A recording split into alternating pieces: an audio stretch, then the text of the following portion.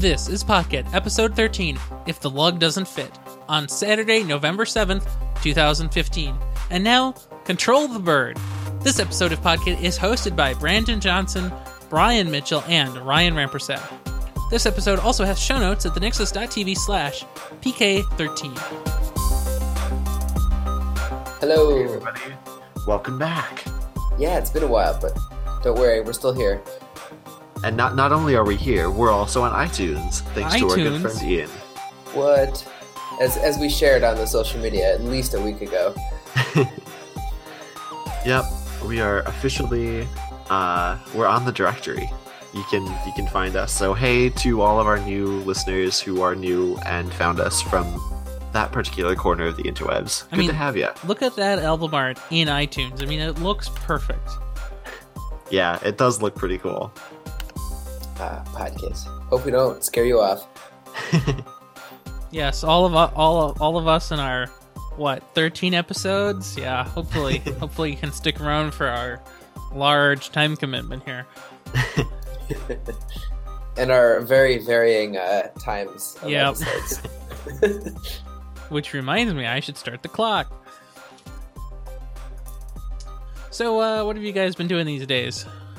I've been writing a lot of Python for class. Oh, really? Nice. Is it Python around any particular topic, or is it just... It's for my artificial intelligence class, so... Oh, really? We are having to... there's a server set up by our teacher, and then we are making AI to, I guess, go around the server. So it's like a map of Copenhagen with those places and a couple of games you can play on each. So either a navigation where there are obstacles you have to go to, spaces that have greater or lower weights. And so you have to find some search algorithm that'll go through there. And there's also Paper Soccer, if you're familiar with that game. Okay, yeah. Which is a little tricky game, but it's fun. So just a lot of Python. Nice. Yeah. Python's good. Python is and we're using version 3.5, oh, yeah. so it's just get rid of everything old. Doing it right. Move fast and break things. Exactly. Or something. Well, the only stuff we're using is requests. Yeah. And maybe like random and time and something else. So it's not like we're depending on very much. Mm-hmm. Yeah. Well, that sounds really cool. Yeah, I'm liking Python. Good to be back after not working on WeatherBot. It happens. So how is the AI class in general? Yeah. It's I don't mind it. It's a mix of theory and some programming. Mm-hmm. So a mix of the two. I think the requirements for the class weren't very clear. Some people have very little programming background in the class. Some have more. Mm-hmm. I definitely feel on the upper edge, probably because I'm a senior this year, and most people studying right here are juniors. But it's an okay class. It's hard to know what a class is going to be like studying abroad, because everything is, you can't base it to what you know at your school, really. Mm-hmm. So right, yeah. But it apparently is going to count for the theory elective for the computer science major at Morris. So good, nice. I will be taking robotics this spring. Very nice. Oh, awesome. My earliest class will be at 3:20 p.m. Oh, that means That's your latest. When is your latest class then? 3:30 p.m. Wow, that's perfect. So I'll have robotics 3 days a week and my senior seminar once a week for half an hour. So. Yep. Nice. Well, that's pretty cool. Yeah. Yeah. Once I register in 2 weeks and hope everything goes okay. Well, that's that. Yeah, it's always a fun thing to do. Do you know if you have to use the new PeopleSoft version of class registration? Yep, we do. Yeah, you just go have fun and suffer then. Yeah, I don't know if we had to last semester or not, because I was studying abroad, so I just didn't register. Right. Yeah. For us, they told us, like, if you don't register, PeopleSoft will be gone, or no, PeopleSoft is coming, so old registration will be gone for like 4 weeks. Go now, hurry.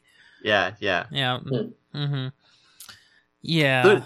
There's some cool things out there that are trying to make it a little bit easier, though. I think a computer science professor wrote a new class search engine that basically looks almost exactly like the old one, and then you can just do what I do and enter in these, whatever 8-digit Yeah, of course. The class class codes. number. Yep. Yeah. Yeah. I remember when Schedulizer was a thing. Yeah. That was a long time ago. Yep. Oh yeah, and there's a new version of Schedule Builder too. They use I love that thing. it's pretty awesome. Mhm. Yeah. I should probably look more because I searched once for classes and then I haven't been back, and I should probably just get numbers so I can paste and go. I remember one of my friends who was working on that Android app with me, they were also taking artificial intelligence, machine learning, and that was one of the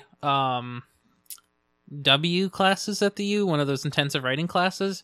Yeah. And it was one of the harder intensive writing classes. There was programming, writing, and it was theory, but it was also programming, and it was awful. Oh my gosh. Yikes. But on the other hand, they of course told everybody like, oh well, everybody wants to know about machine learning now. So if you take this class and you can tell everybody you know it, and blah blah blah, you'll get hired for $100,000. Blah blah blah. And it's like, yeah, sure. Yeah. Yeah, one class. Yep. Yeah. Gotta love statements like that. Yeah, I enjoyed it immensely. So what have you guys been working on? I've been working on. I have no idea what have I been working on. I'm working on a secret project I can't tell anyone about. There's that. That's been all of this week.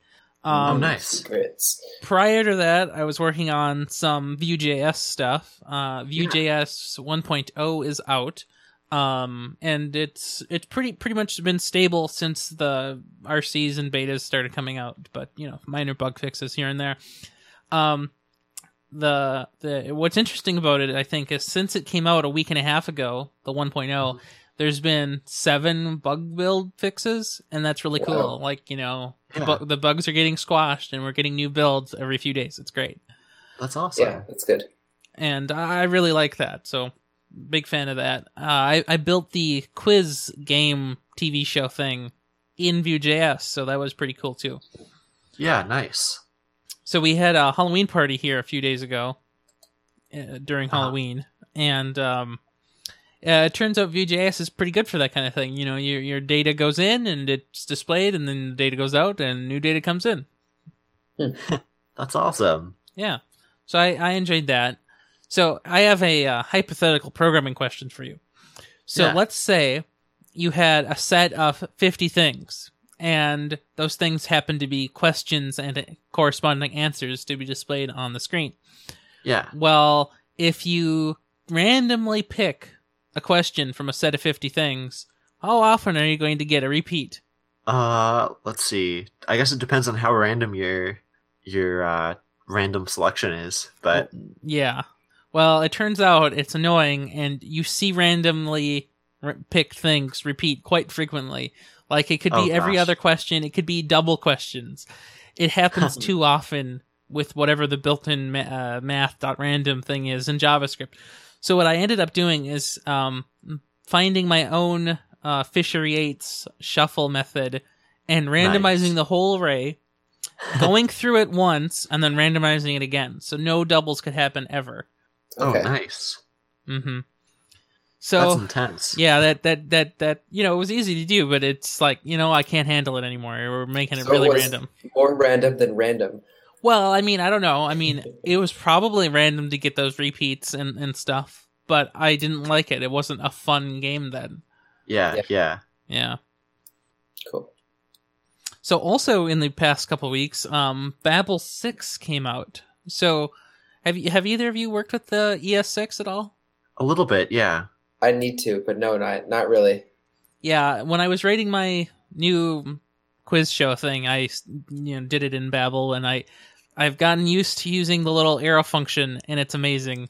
Oh, nice. Yeah. So if you don't know what the arrow function is, it's basically a shortcut to write an anonymous function.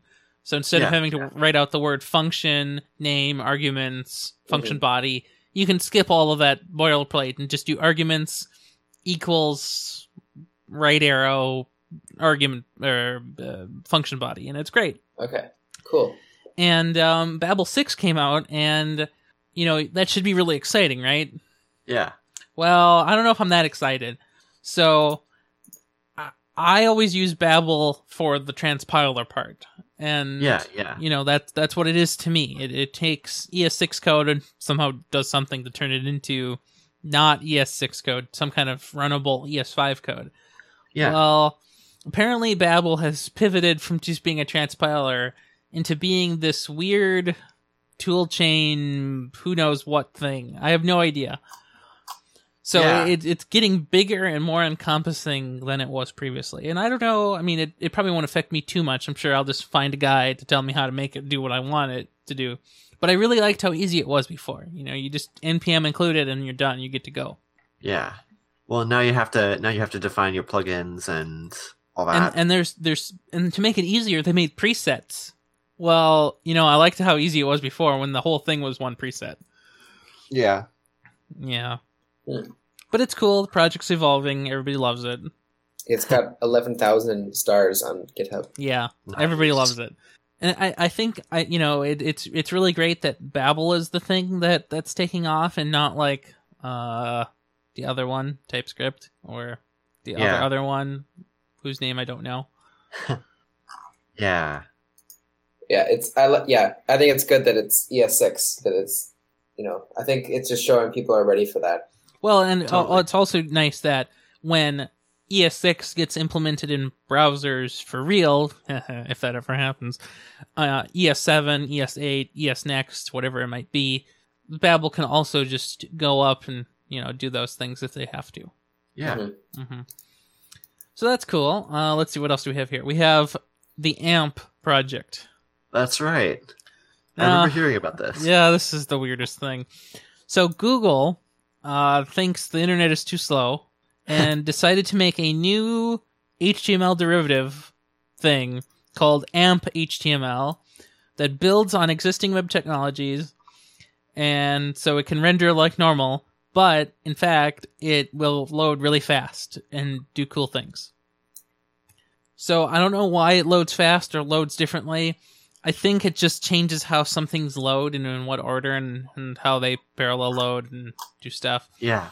But Yeah. what I guess the real question is, what do you guys think about having not only this, but also that new Facebook Instant Stories thing and the new Apple, I don't know what it's called, but it's their Apple news. Apple News, Yeah. yeah.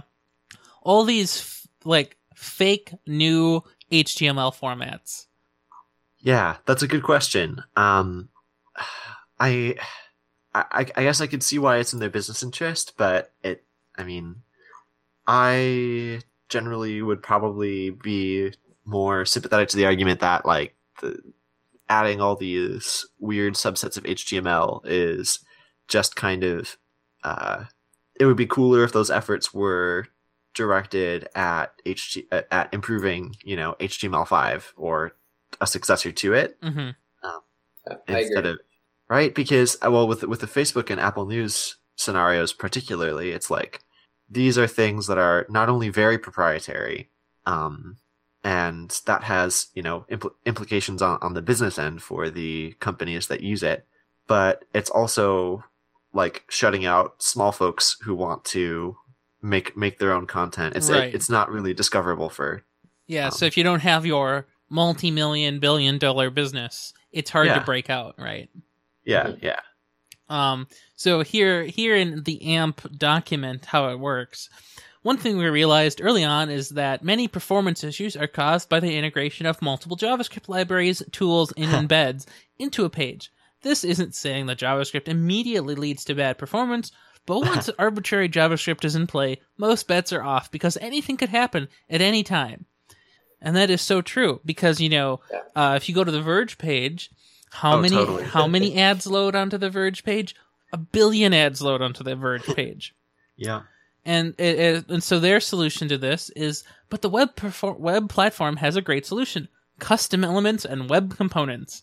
AMP components may have JavaScript under the hood, but it is coordinated with other components, so its composition into the page doesn't cause performance degradation.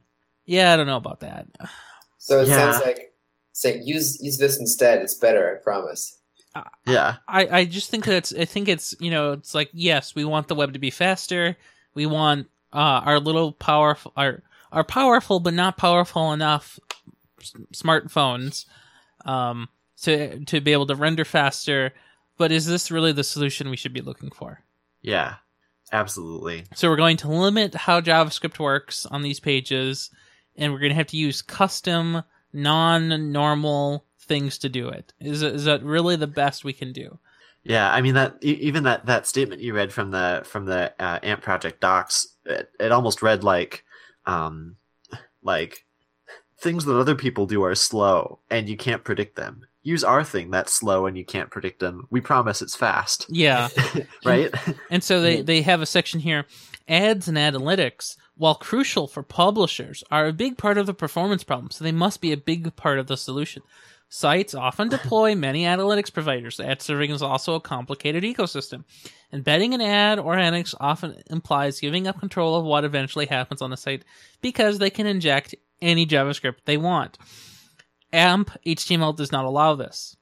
So what an interesting thing. So for Google to be making a system where ads and analytics aren't a major part of how it works. I was going to guess that they only allow ads from their network. Yeah, right? That's what I was seeing too. I mean, I'm looking at one of the examples and they have this AMP ad tag. Yep. And yeah, and the type is AdSense and they've got their client ID in there. They basically just make a component that is an ad. I mean, I don't understand how it works technically because I haven't read the GitHub stuff yet, but I don't like it. Yeah, it just doesn't seem better.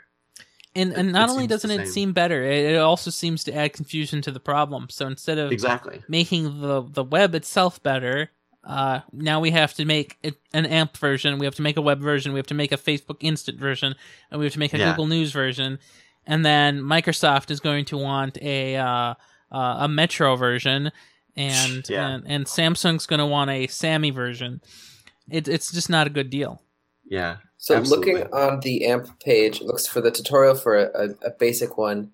You know, it's making an HTML tag with the word AMP or a little lightning bolt in there, adding a few things that include like a headline, date published, an image. So some general metadata about it, which if there's a common standard, I guess could be pretty good for adapting, you know, if the web can agree on a standard for something like this, I think that would be the best. Mm-hmm.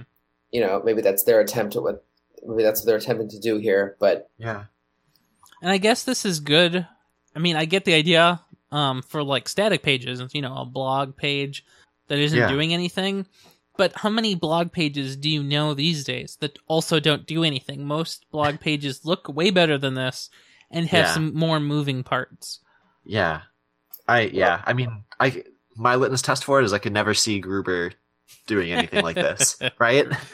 Right. It seems like in a lot of ways this is a very Gruber thing, or it could be a very Gruber thing. Like, I just like my website to be a website. I don't need like, I just want it to be the thing that I made it. Right. Gruber would never do this. Not only because he would never do this. Not only because, you know, he's the Apple guy, but also because it's silly. Yeah. Yeah. What's his phrase? So, the claim chowder. Claim chowder. Only a dingus would use this. Oh, of course, right? Yeah, something like that. I don't know. That's basically the gist of that. I mean, you know, maybe it will work out, but I just don't. I hope it doesn't. Yeah, it's a little bit scary for sure. It's doing it wrong. Definitely. Well, time will tell. Yeah, I mean, I have to say I have been using Apple News with some frequency, and it's been kind of nice to get the huge news outlets. But I've been kind of disappointed because, so weird fun fact about me is that I really enjoy listening to Canadian newscasts. Mm-hmm. I don't know why, but it's almost like a they have a really different tone, and it's really kind of fascinating. Or like reading Canadian news, and I can't get I don't know if it's region locked or whatever, but I can't get CBC articles in Apple News, and it makes me really sad. Oh, that's too bad. I know, right? But I mean, whatever. That's not for me. That's not really news. That's more entertainment. I just like to. That's funny, right? Oh my gosh! So quick aside here: if you all haven't heard about the new Canadian Prime Minister, like, look up his victory speech, because it was something else. It was really adorable. like that. I don't know, like they have all these slogans, right?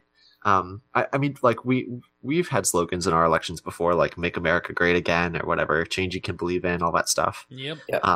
But they had this really really like cute thing where they were like so the new prime minister Justin Trudeau was just like like some people say that like are really like pessimistic about our country's future and the future of the world or something like that. I'm totally like messing it up and paraphrasing it and sounding weird, but what they don't know is in Canada, there's always a chance to improve or something like that. And it was the most adorable thing. I've totally hackneyed that now, but it was just like, aw, look at you guys being all Canadian and stuff.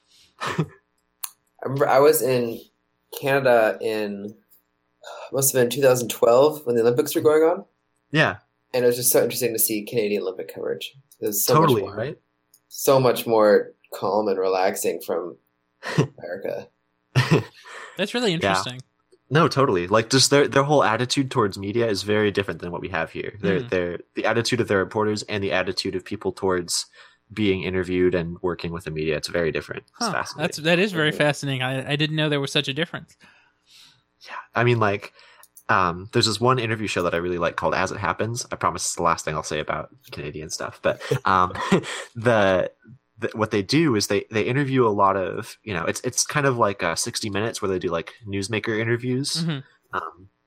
But As It Happens, one of the things that they often do is they get, either political leaders or like international folks, or even just like people on the ground in certain scenarios to come on and talk about things. And like one of the things that I hear on almost every episode, and this like every time I hear it, it makes me laugh a little bit. So the interviewer will ask a question like, well, what do you think this means for like agriculture in Alberta or something like that? And they're like, well, I don't know. I hope it means that that things will be better, but I don't really know, right? And I feel like you never hear that on American newscasts. I agree with you. I don't think you would ever hear, I don't know. Exactly, yeah, right? Definitely. And it's just fascinating. Like there's little things like that that just make it really interesting to consume. I saw a clip of Fox News on Twitter today that was, they were announcing the new unemployment for hourly workers is I think 5%. Yeah.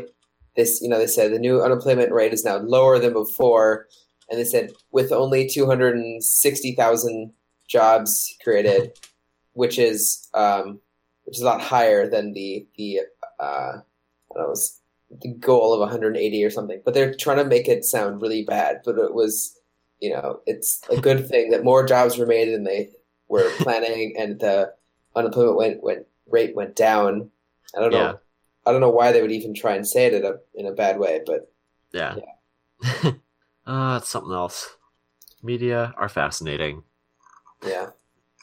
Anyhow, I guess that's about all I have to say about newsy things in Canada. So why don't we talk about some Apple stuff? Let's do it. Why not? So, I don't know, almost 2 weeks ago, iOS 9.1 came out. Nice. I updated to it in a hotel, and it was totally risky, but totally worth it.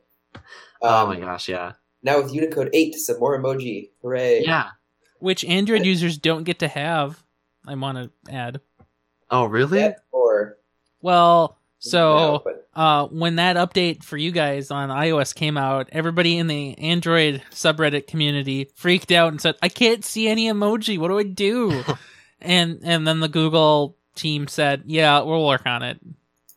Aw. Yeah. Well, I want to say Unicode 8 wasn't supposed to be released till later, and I think Apple was the first to release it. Maybe. Yeah. I'm not sure. Yeah, I saw somewhere that I think the release date was not in September. October. No, maybe I could be wrong. I don't know.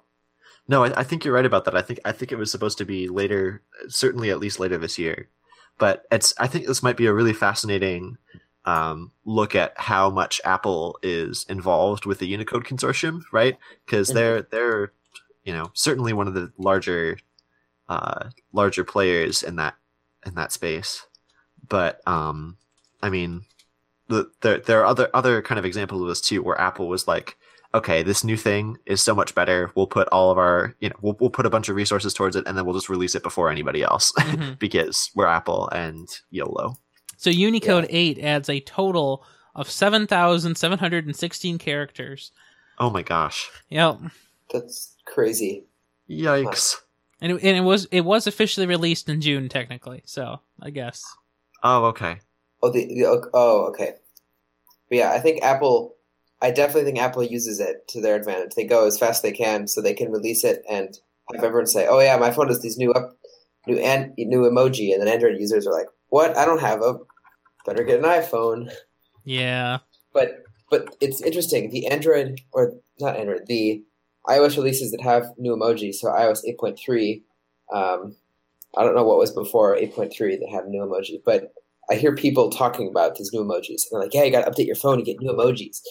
And Yeah. that's the only time I hear people. Otherwise, I just have another update. I'll just ignore it till later. Yeah. Yeah, Yep. right. But like the iOS 7 and the emoji updates are the ones that make the most impact. Have we talked about this? This sounds familiar. I don't know.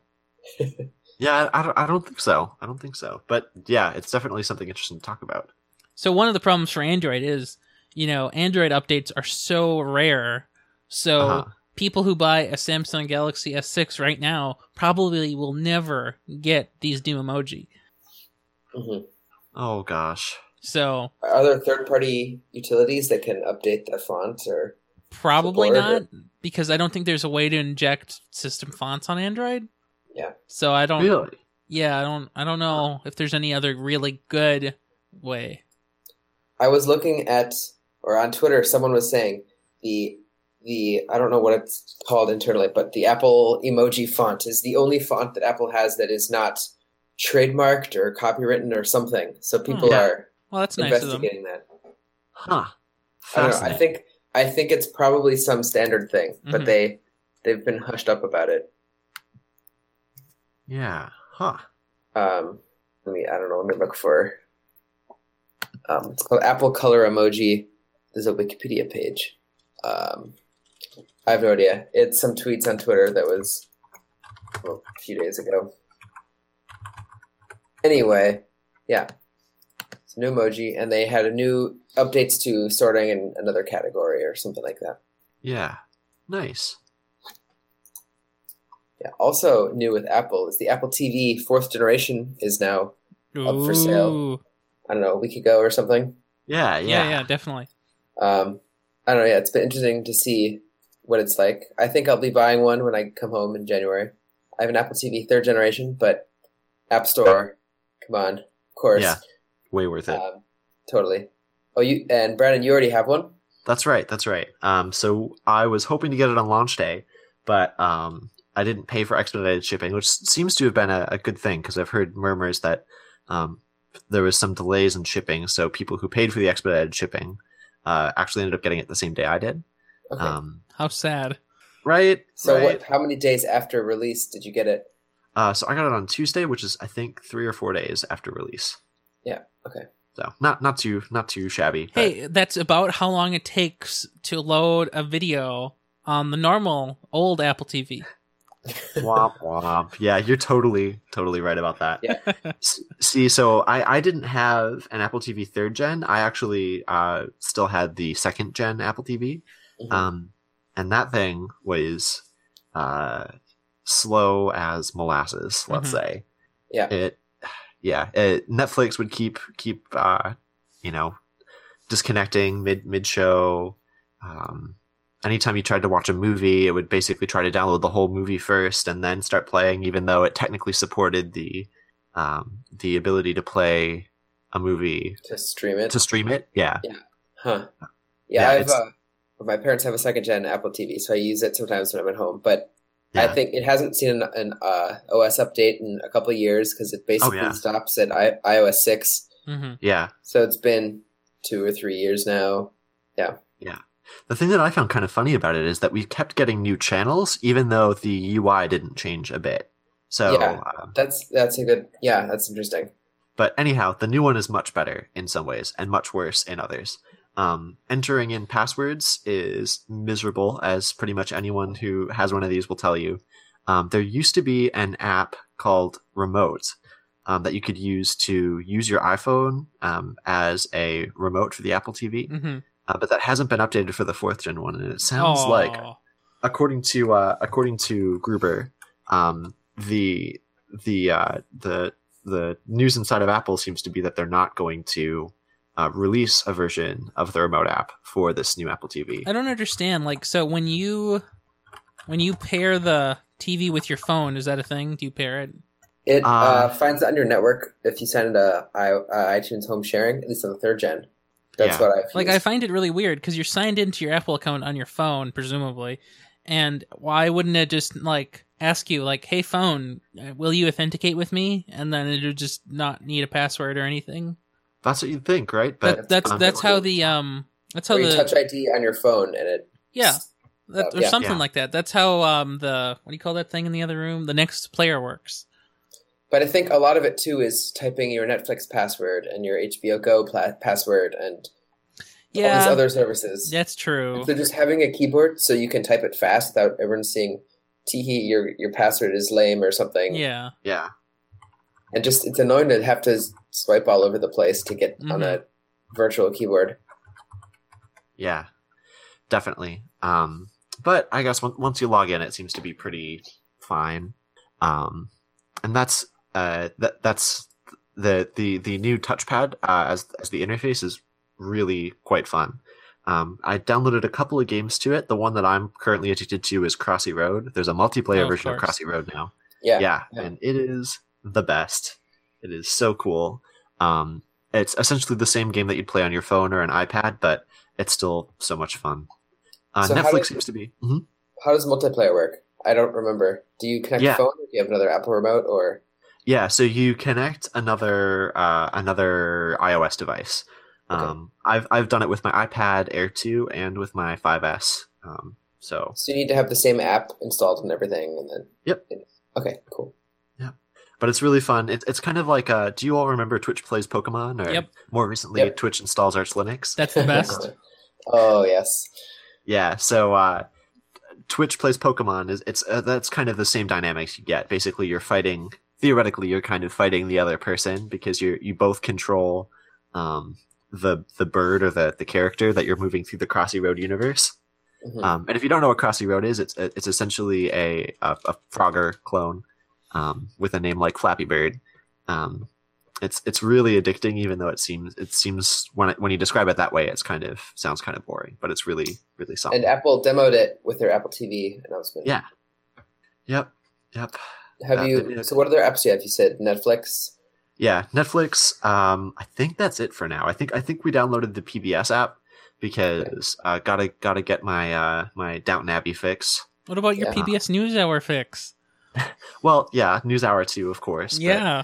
But, is there a YouTube app too? I'm assuming. I think there is a YouTube app, but I haven't downloaded it yet. I'm almost always. I very rarely navigate to YouTube videos from the TV. Yeah. So this is a silly question. Play it. Yeah, no worries. So, is there like on the new iPads? There's the little video player side mode thing. Do they have that for the Apple TV now? I don't believe they do. Why? Such an obvious feature. You're right. That's a good question. Picture-in-picture. Yeah. I think I was Steve Troughton Smith. I think is his name. Yeah. I don't know. I like what he tweets a lot. He was poking around. He found that folder support is very, very pretty much complete in tvOS, although it's not available yet. I think he's looking at picture-in-pictures. Looks like it's pretty close to being ready to. So maybe they're testing it out, and it will come in a future version. Point update. Yeah. Okay. Same with charts in the App Store. They weren't there immediately, but they're there now. Because that seems like such an obvious and useful feature for a TV. Yeah, picture-in-picture. You bet. Yeah, I think it was. I have the feeling that they just kind of slapped it together, released it with the anticipation that they're going to improve it over time. Kind of like the Apple Watch with WatchOS 1 being pretty limited. Yeah. And hopefully, I think on ATP they're talking about this, that's right. It didn't, it launched and it had a few limitations, and hopefully that's not going to affect it in the larger picture. Mm-hmm. And same with the Apple Watch, because a lot of apps are still WatchOS 1. And I don't know about you, Brandon, but I don't use third-party apps very much on my watch. Yeah, the only one I use is Overcast because I am cheap. You don't even use the swipe up in like the because this is the media play option. Oh yeah, I use that all the time. But if I want to start a podcast from my watch and I'm listening to music, then I'll use Overcast. But yeah, the swipe up to get to the media control is like awesome. I actually have that set as the one that will immediately come up when I swipe up. Okay. I guess that's not really a thing that you can set explicitly, but I use it when I use it all the time. That is, I guess, functionally the same. Mm-hmm. So I actually got to play with an Apple Watch at the Best Buy demo, and oh, nice. Man, that UI, it's a lot more responsive than I thought it would be, but man, that UI is just not normal. I don't know what to do. You can go into an app and then you can click a button to go back to the home screen, and if you click another button, you can go back to the watch face. Confusing. I don't know. Yeah, I think it's a little confusing. I'm sure you get used to it really fast. Yeah, and sometimes I'll be, like today I was doing laundry and I wanted to go see a timer, but my last used app was the activity app or something, and so I double tap on the home button wheel thingamabobber. What is it even called? Crown. Yeah. Crown. Yes, there we go. Crown. I double press that, assuming it's going to take me to one app, but it takes me to a different one. I have to hit it, go back, go home. Yeah. Use the home screen, miss an app, exit the app again, and then go to the right one. Mm-hmm. Yeah. And I have so many apps on my screen that I don't use. It's often hard to find the app I'm looking for. Yeah, because they're microscopic. Because I have all of these apps that I'm like, but maybe I'll use this at some point. Just yeah. And I don't. Like, why do I have the Amazon app on my watch? I don't need that. Have they really been doing Accidental Tech Podcast for 3 years? I think they have. How is that even possible? I know. It feels like just a year ago they were just stopping almost. neutral and just starting this. Like, that is amazing. Yeah. I think I started listening. Not that. I mean, when did I don't even remember. When did I get? I think it was whenever I downloaded Overcast. That's when I started listening. Let me see when my purchase date is on Overcast. If I can find it. I started listening around episode 82, I think. So that's about a year and a half in, I think. A little over a year and a half. I started listening after Neutral 8 ended. Oh, yeah, that's right. I started listening, I think, in end of May. So not that long. I think I was episode 15 or 115 maybe. I don't know. Yeah. Yep. So it's pretty interesting. I think this is it might very well be the only podcast that I've listened to continuously for that long, right? I think that was probably the first podcast I started listening to 2 years ago when I started getting back into podcasts. I think I've been listening to Back to Work for like 5 years now. Oh yeah, yep. I only listen to ATP, the new podcast that Marco and David Smith started. What is it called? That's right. I can't. Under the Radar? Is that it? Something like that. It's a good first episode. I have to listen to it still. It was nice and short. I went from school to home and I listened to it the entire time at like 1.5 times speed with smart speed. Yep. Smart speed, yeah. Yeah, Smart you people and your fancy iOS only app features. Hey, you just know that you can always get an iPhone. Yeah, I can just always do that. Or buy an old iPod Touch and just use it for Overcast. Oh, man, those iPod Touches, those aren't any good. Nobody wants those. Yeah. I remember when iPod Touches were like the coolest thing, and now they're...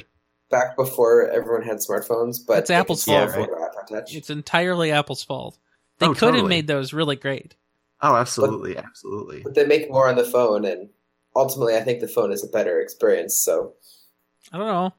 They could make it just as good as the phone if they wanted to. But cellular data. Yeah, but they don't get anything out of that. Yeah, I suppose. I guess, like, it's... So, part of it, I think, is definitely that, like, they get more from a phone than they would from an iPod Touch. They get more profit, Yeah, basically, definitely. by far. Mm-hmm. But it's still just like so weird to think that as recently as 5 or 10 years ago, like that iPods were like a thing, right? I don't even really think about iPods anymore. Mm-hmm. Like I don't really see anyone with one. Huh. Yeah, I don't see them anywhere. I do have a Shuffle and a Nano, and every so often I think about what if I used the Shuffle for a little bit. I think sophomore year, I went like a month and used it because I listened to a lot of music then on the go, and it would just drain my phone battery. So I'm like, I'll just use an iPod Shuffle. That works. Yeah. And so I did that for a while, but that was fine. But I used to use the Square Nano, so the Square Clippy Nano, for lack of a better phrase, as a fake Apple Watch from about 2009 or 2010 to about 2012 or something like that. Yeah, it's a long time. How was that as a watch? It was pretty good. There was a point where it stopped keeping time. Which was not good. No. That's around when I stopped using it. But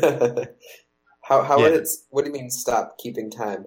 Well, it would just like hold the same time for a long stretch, or it would just be like blatantly off from whatever time it actually was. Like I think I checked it at 6 p.m. once, and it was like, oh well, it's 2:30 a.m. and I'm like, nope, it's definitely not. It wasn't after a sync. It wasn't after a software update. It would just like stop under. It must have been like something about it was corrupted or something. But yeah, it was very and at that strange. point, you don't want a watch to be that far off. Yeah, right. Because then you have to go plug it into a computer and sync it with iTunes. Yep. It's not very ideal. Yep. Well, now that I look at the Wikipedia article, there's somebody in 2013, TUAW compared the iPod Nano to the Samsung Galaxy Gear and considered the 3-year-old model to be a better, cheaper smartwatch than the Galaxy Gear because it's more complete functionality in comparison. Imagine that. Which is pretty. That's pretty harsh words considering there's no cellular, or there's no connection to a cell phone or a smartphone with it. Yeah, I would say that's yeah. Yeah. Huh. Yikes. It's because the Gear was awful. Yeah, I don't know. I never saw anyone with a Gear, but a bunch of people in Seaside classes now seem to be liking their Android Wear devices. Yeah, I've seen a few people with a Moto 360. Yeah, mostly 360s. And that's the only one I can really tell, like, from a distance, because it's round and it's gigantic. Yeah, right? I'm thinking about getting the Asus ZenWatch 2. Might do that soon, but we'll see. You know, I don't know how much value there is in these watches yet. Yeah, I don't know. I can barely imagine life without an Apple Watch. There've been days that I haven't used it and it's been fine, but it's really, really nice to be able to get those notifications in a way that I really feel is like less intrusive than having to actually like dig my phone out of my pants pocket or whatever. Yeah, that's kind of how I feel too. Yeah, I can just glance at it. I don't even have to touch it. I can just lift it up, see what the notification is. Then I can, as most notifications are, it's not really important, and I can just go back to whatever I was doing. Yeah, but then I have to wear a watch. I don't wanna. Have you ever really worn a watch? Yeah, I have. When I was at Central, I used to wear a watch frequently. Okay. I wore a watch probably from partway through elementary school up until freshman year of college when my watch band broke, and I'm like, no one really wears a watch. They just use their phone. I'm just going to try that. And that's what I was doing until I got my Apple Watch. But when I was a kid, I had like the Timex Kids with an elastic band. I would sleep with my watch on. I was a total fan of the watch. And then as time went on, I had a watch one time that would connect wirelessly to a 30-pin connector that I could plug into an iPod, and I could wirelessly control the iPod. Well, that's cool. That was kind of gimmicky and cool. But I think the watch battery died over time, and so the range was less and less and less until I just ultimately got a new watch. Mm-hmm. Gotcha. Yeah.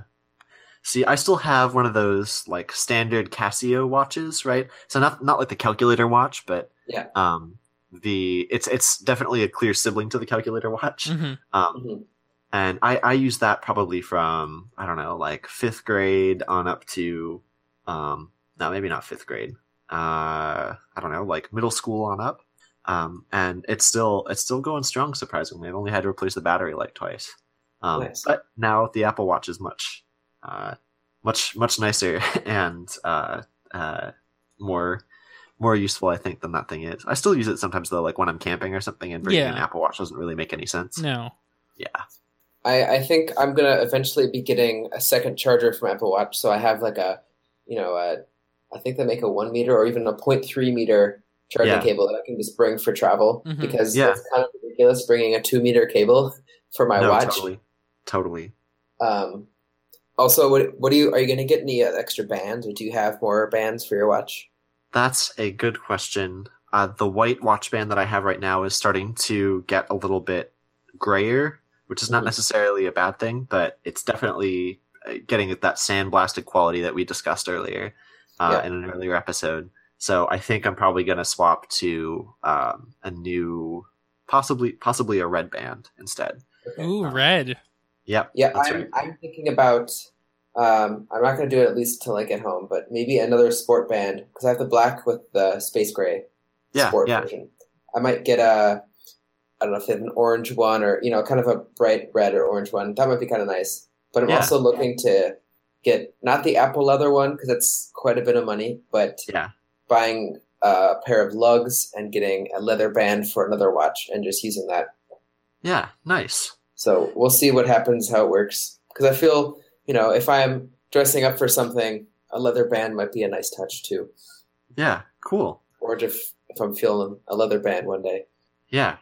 Somebody I work with bought into a Kickstarter where they were selling Apple Watch bands, and he had kind of mixed results with that. But I don't think they were using official lugs. So if you've got a supplier for those lugs, that's like half the battle. It sounds like. Yeah, I think Apple makes their own lugs, but was not looking. I think you have to buy them in bulk, so I'm not sure. Oh, maybe we should buy some lugs and just sell them on eBay or something. Right? At beginning of October, they have made for Apple Watch lugs. Maybe that is what I'm buying then. I'm not sure.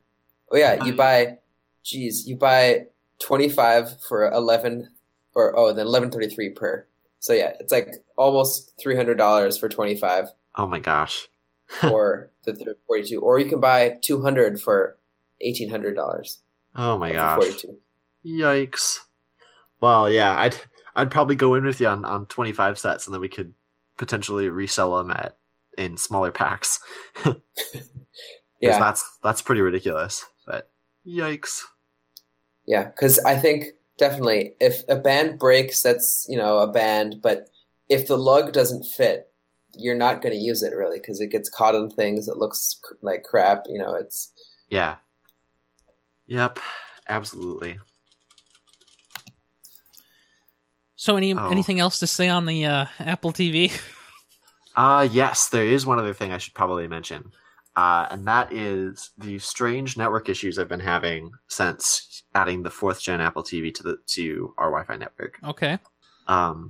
Occasionally, about once per day, it seems that every device other than the Apple TV will just get surreptitiously kicked off the network with no warning. Wow. It's happened to me every day since Tuesday at seemingly random times. It might be because our Wi-Fi router is ancient. It's like the first generation of the Airport Extreme to have 802.11n. Okay. So back from 07. Well, just ask Syracuse for one of the hundreds somebody sent him. Yeah, right. Oh my gosh. I mean, that router has been solid from day one, but my parents have I think it's the 2008 model. This whatever was the newest in October 2008 of the 802.11n Extremes. Yep. I think we have like one from July 2007, so just a little bit, about a year and some change earlier. And yikes, it's pretty horrific. As such that I'm kind of advocating that we obtain at least a second router and run a separate Wi-Fi network that's just for people who need to like get work done, right? Mm-hmm. Yep. Because it just so happened that this hit me at a time when I was I had an assignment due, so I was like, no. And I ended up pairing to my phone, so it was all okay. But it's just remarkably you don't want your network to unreliable. go down. Yeah, it's the worst. Yeah, but presumably with a router upgrade that should be fixed. Other than that, like loading video is like ridiculously smooth and ridiculously quick. So I've never had problems with that really. It's just the network issues that we've seen that have been just really. I wonder what that's strange. about. I mean, wonder if that's something like it's seeking for devices it can talk to, or what? I wonder. Yeah, that's kind of my hypothesis. But yeah, I don't know. Well, that's about all I have to say about Apple TV 2. So that just leaves our final segment, which is who've you followed on Twitter recently? Well, I have followed a few people this time. Nice. So let's begin with one of the people we talk to all the time on Twitter, among us, which is Max. I have no idea where Max came from, but apparently he listens to the show, so that's pretty cool. Yeah, Max is awesome. I can say a little bit about Max. Okay, Max, yeah. We went to the same junior high school together. That's where I met him. Oh, cool. He went to Highland, and I went to Central, and he goes to the U. Nice. So yeah, he's a cool cat. Very much I so. know him. I know him through work. He is a developer with a different department, but there's this really awesome thing at the U called Code People, which is like a staff gathering of sorts where developers from a bunch of different departments get together and talk about stuff, programming at the university. It's pretty darn awesome, and I met him at one of the Code People meetings. We actually worked during Campus Code Fest on a class search, a new class search system built with React, and that was way cool. I didn't get to stick around for as long as I wished I could, though, because I think that was around the time of another outage. But yeah, he is a crazy cool cat. Definitely. Yeah, and so he also has, importantly to note, a dog that looks similar to my dog. Oh, Dog yeah, buddy. that's right. Yep. So very, very important to note that.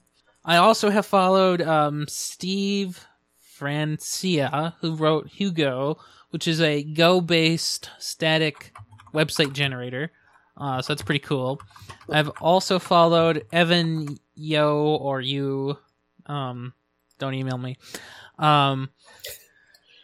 He is the creator of Vue.js. You can also go onto the Vue.js forums, and there's a page thread thing that you can ask him questions. And so I asked him, so what did he do in college? Because he worked at Google, he works at Meteor now. So how did he get into doing all this stuff? Well, it turns out he was an art major. Nice. Huh. So I guess things change. Yeah, that's awesome. Yeah. So I like his website. It's so simple. Yep. Cool. Totally. Yeah, he also seems like a very cool cat. Very much. Every time you reload his page, it's a new graphic. It like regenerates it on load. If you go to evanu.me, that's cool. How does it do it? Oh, there's. I don't know. There's I like it. There's some script. You can see it. It's at the bottom of the script or HTML. Can't do Nice. that with AMP. Sure can. Is it just an SVG transformation or? I'm blind. Sure is. No, it's Canvas. Yeah. So I guess Canvas is vaguely like SVG, sort of. In the sense that it's rasterized. Yeah. Yeah. Cool. Ooh, look at that. He's using bitwise shifts too. What a cool cat. Very. See, I can't code that. Like I don't. When I see a bitwise shift, I turn the other way and shift out of there. Yeah. Yeah. Oh my I gosh. haven't done much bitwise things. I'm in 2021 right now. Seaside 2021. Having fun? Yep. And What is that class? Sorry. That's no worries. Machine architecture and organization. So we're learning x86 and now y86. So y86 is the sort of fake Intel assembly that we're going to use to. And so, my partner and we were totally going to do that assignment, and then we didn't. Oh gosh. Yeah. I don't know. Like towards it's the gonna end be of the something. semester, that class gets so compressed, and it was awful.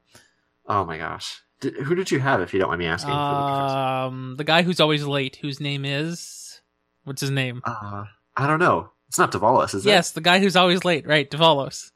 Seriously? Yeah, he was always Oh my late when he was teaching our class. See, I have him as my professor too.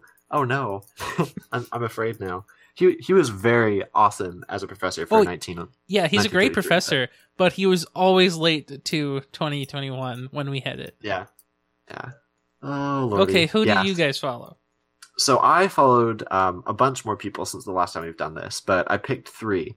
The first one is Versace.js, which is it's not a bot per se. It's not. There's no like name of a person attached to it. It's just kind of like I don't know, for lack of a better phrase, like a brand account. And occasionally there's some kind of funny programmer tweets on there, right? Like one from November 2nd is like iframes, not even once, and it has a screenshot of like what happens when iframes go bad. Yeah. Stuff like that. I find it really funny. And then there's another one that's Will Duffy, who is he works at Ride, and he's actually the co-organizer of Brooklyn JS, which is a JavaScript users group in, as you might expect, Brooklyn. He hangs out with the Jen Schiffer, Tom Dale type folks. So his one of his tweets that I thought was really awesome was from November 6th. Imagine a world where every child gets to raise their own David Hannemeyer Hansen as their own. And I just thought that'd be really funny. DHH, as he's known as the Rails guy. Mm-hmm. Okay. I thought that was just kind of cute. Funny little tweet. And then finally BBEdit, which is a text editor / pseudo IDE that a lot of people, especially people who've been working in web development for a long time, use. Mm-hmm. Like basically everyone who I work with like swears by it. And I tweeted a little while ago that I was having some trouble with my text editors, like VI, Emacs, and Atom, all just like up in, I don't know. They freaked out, right? Atom lately has been so unstable. I don't know why. It's really freaking me out. I just uninstalled Atom because I'm like, I can't handle this anymore. Yeah. So I tweeted a little while ago, what should I do? What new text editor should I try next? And then after that, I said BBEdit. I hear BBEdit's good. Should I try BBEdit? And they interacted with me on that. That was kind of cute. Like they said, not that I'm biased, but why not? Yeah, there we go. That's the one. And I was just like, aw, that's fun. Hashtag engagement on hashtag social media. That was kind of cool. A couple of other people recommended stuff like with like the VI from Homebrew. So instead of the VI that comes with OS 10, it would just be the one that comes from the Homebrew like dupes cask. I tried that out and I used it with Tmux to get kind of an IDE out of it, and that's worked actually surprisingly well. But I don't know. I miss Atom in a lot of ways, not the least of which because I could script it with JavaScript. That helps. Which of course is kind of my jam. But yeah. So there you go. I guess those are my 3. How about you? I will go reverse order because that's in-house list because that's the order I follow. There's always Bird Website API, which is fake API, which makes fun of Twitter API. Yeah. I've seen this retweeted a whole bunch, probably due to Paul Haddad of Tweetbot. I think he retweets things a fair amount, or a couple other developers. I don't know.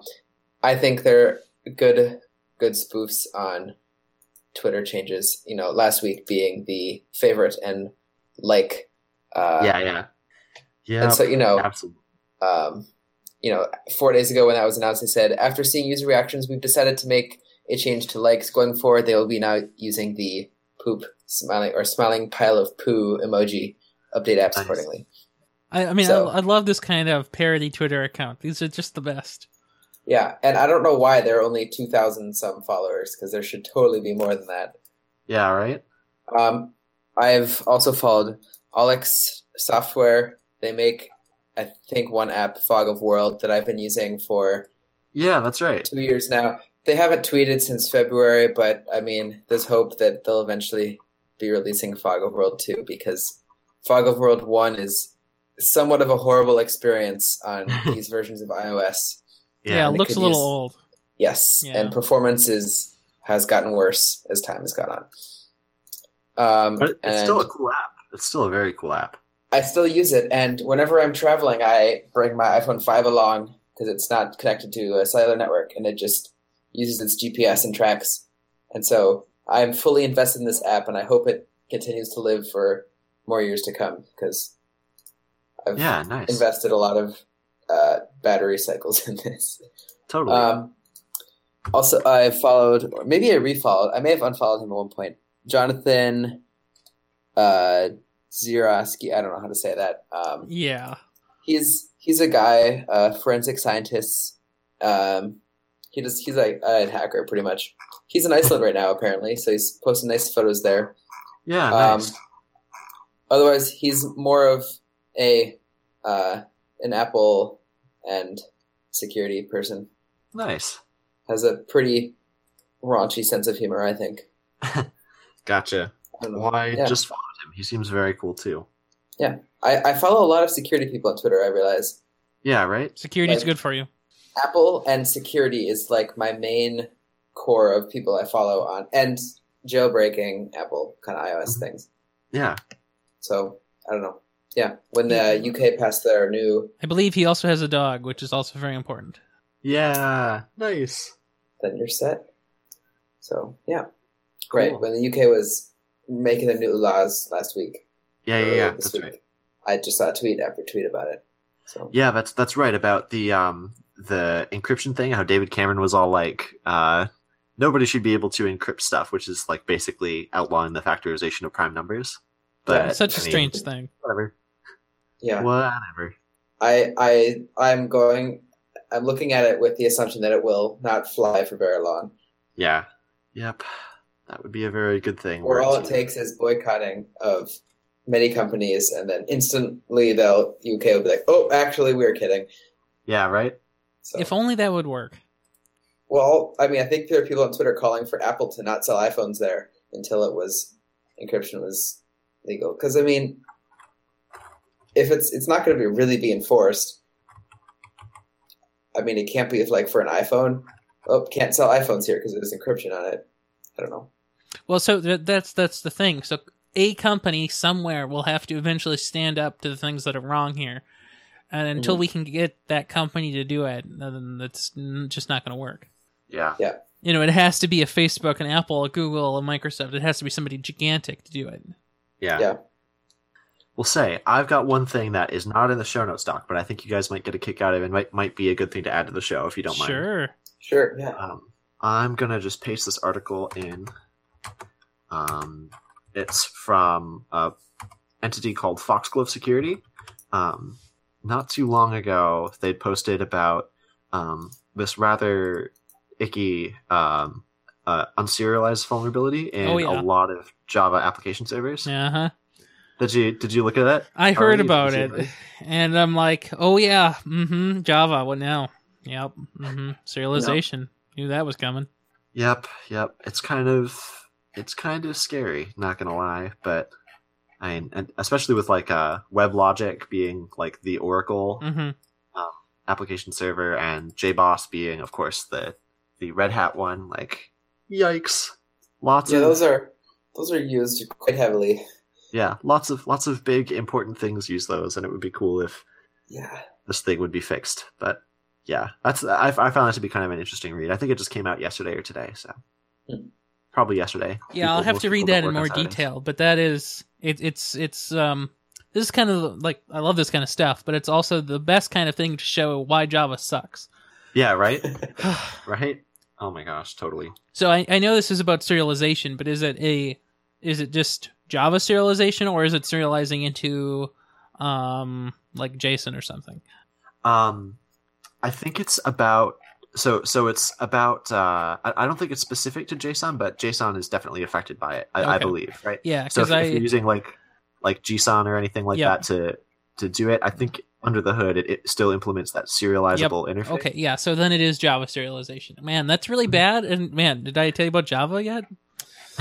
Yeah, right. I remember a few, I guess it was last spring, I was using JSON, and I remember complaining on Twitter, and some guy yelled at me for complaining about it. But anyway, I really hate that I had to use a third-party library to, decrypt some JSON. I don't even mean decrypt. I mean, unJSON the JSON. Yeah. And that feels terrible. The language should totally have a standard library for that by now. Well, anyway, it turns out it wouldn't have mattered because the standard library for serializable was broken. Yeah. Yeah. So I guess I don't know if it's, so it is definitely an issue with the serializable interface, but it's not like the actual spot where it becomes vulnerable is if the thing that implements the serializable interface is, it basically doesn't sanitize input, right? Yeah. So I the way I understand it, it's kind of like the little Bobby drop tables thing from XKCD. But like that's one of the things that I find kind of strange about some programming languages and frameworks is that there are some things that it's like, like C's the greatest example where it's like, I mean, you're the programmer. You should know what you're doing. Don't do things if you don't know what you're doing, and that begs the question: don't accept user input. Stop that. Hard coded every time. Oh no. Yeah. Yep. Exactly. So I was reading that today. Seems like an interesting. I'm gonna push bullet this to my phone and read it when I get lunch. Do it. Okay. So here it goes. Push bullet. Oh yeah. You're eating a late lunch. Well, you know how it is. Yeah. I ate my brunch at about that time for me. Yep. There you go. I'm talking in the future. Ooh. Oh no. What happens? What happens in the future, Brian? Well, the sun set at 4:19 p.m. Oh my gosh. Which is, I think, a half hour earlier than you guys. So you have an hour more of sunlight than me. Whimper. Yeah. Yikes! It's been really disorienting to have have it turn dark so early. I know nowadays. It is. It's awful. Like we're getting to that time of the year where like I'll go into work and it'll be dark out, and I'll leave work and it'll still be dark out. I remember those days at the U when I would go to class for an 8 a.m. class and then be done at a 4:30 class, and it's like, oh my gosh, it's dark. Yeah. Yeah. So I'm looking up right now from December 10th through 19th, the sunset here will be at 3:37 p.m. Oh my gosh. When does the sun rise then for you all? The latest it rises is at I guess 8:39 a.m. Oh my gosh. Starting a little after the solstice, but yeah. So that's a total of like 7 hours of daylight. Yep, 7 hours for the shortest. Oh my gosh. Yikes. Better stand outside then entire time. Yeah. Yeah, it's going to be something. But yeah, the time change was a week earlier here than in the US. So it was interesting seeing people complain about that. And I'm like, it's been a week already. But yeah, totally. But yeah, it's dark here. I wake up and it's not light, and I come home. This last week I was doing group projects, so I came home when it was dark. I came home on Friday when it was still light, and it was still light. It was crazy. Nice. Yep. Yeah, cherish those days while they last. Yeah. But I think people in the summer here just love it up.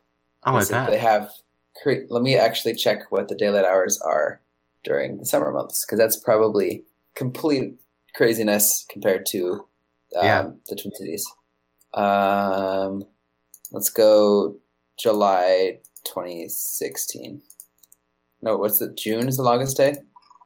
Presumably, yeah, something around June. Yeah. Okay. Oh my god, that's so early. Yeah, the earliest it'll sunrise is June 21st at 4:25 a.m. and it will set at 9:58 p.m. Wow. Sunrise at 4. Wow. So 17 and a half hours of sun. Well, there you go. Wow. Then. Yeah, I remember when I was in Denmark in 2010, I was out and it was 11 p.m. and there's still light in the horizon. Because it sets, but just barely. Yep. And then going farther north is even more ridiculous. Yikes. Yeah, I bet. Well, yeah, because that's due to you all being at a higher latitude, right? Yeah, we're at, I think, 56 degrees. Nice. Now. Nice. Yeah, we're down at 46, I think. Yeah. I might have gotten something like that. I think I've gotten latitude and longitude mixed up, but something along those lines. Nice. Well, I guess that probably just about does it for this episode. I think it does. All right. Where can we find you next week, Brian? You can find me on Twitter. That's probably the best place. I probably won't be tweeting from my tech account very much, so I'll be traveling. But you can find me at bman4789, or on my website that I still haven't touched in forever at brianm.me. Yep. Nice. And what's up for the next week? You said you'll be traveling. Where to? I am leaving tomorrow at noontime to Edinburgh for 2 nights, then going to London for 3, and then visiting a friend in Budapest for the weekend. That's right. Awesome. So yeah, I think it'll be fun. I'll be solo traveling in the UK, so hoping it goes all right. Yeah, totally. Pick up some if you're in London for long enough that you see an Eat restaurant, check Eat out. Eat is really cool. They have really good pies. Okay. If you're ever in Shoreditch, there's a place that sells falafel, which is like falafel in London. Yeah, but it's really good too. It's kind of like Chipotle for falafel. There's crazy amount of falafel here in, I guess, Copenhagen and Berlin. Yeah. Yeah. Oh, falafel is bae. Definitely. Where can we find you guys? Well, I will still be on the Twitters at Brandon_MN. I'm also going to be, I like Brian, am going to be working on an update to my website. I don't know if I mentioned this before, but I bought Brandon.mn as a domain name. I finally gave in, bought it because parallelism with my Twitter name is apparently valuable to me. And I don't know what I'm going to do with it yet. I'm thinking I'm going to move my portfolio page over to that, and I'm going to try to make the portfolio page a little bit more reasonable. Mm-hmm. I'm also kind of messing around with Redis a little bit, which is a cache. Yeah, right. It's kind of like a key value store, sort of viewed as a replacement to or alternative for Memcached. Yep. Yeah, I've been messing around with that a little bit. I got a hosted instance, and the node support for it seems to be pretty cool. So I'm going to try to kind of set up a weird CMS sort of thing incrementally. Mm-hmm. So start with the backend thing, and then, I know how hard those CMSs are. Right, and then at some point, I want to hook it up to some sort of like a Vue.js or possibly even like React if I really want to go down the React route again. Vue.js, do it. Yeah, that's what I'm thinking. The more I read about it, the more awesome it seems. So I might do that and remove the back end, perhaps not entirely, but like minimize the dependence on it as much as possible. Yeah, so just kind of using it as a way to try out some more stuff. Mm-hmm. How about you, Ryan? You can find me just about everywhere, but especially on the Twitter at RyanMR, and of course on the Google Plus, which is where I post something. I don't know. What did I post on Google Plus lately? I posted a picture of the dog. Yeah. And as we mentioned earlier, we are on iTunes now, so you can now find all of us on the iTunes. Woo! And anything else? Yeah, rate and review us on iTunes if you're listening and feel so obliged. Otherwise, you can also always talk to us on Twitter. And be sure to check out the show at, what's the URL, Ryan? Oh, the show's URL for this particular episode is thenexus.tv/PK13. And of course, you can view all the episodes at thenexus.tv/PK. One day I'll have a CMS where all of that makes sense. Nice. Yeah. See you guys next week. Have a good one. Yep.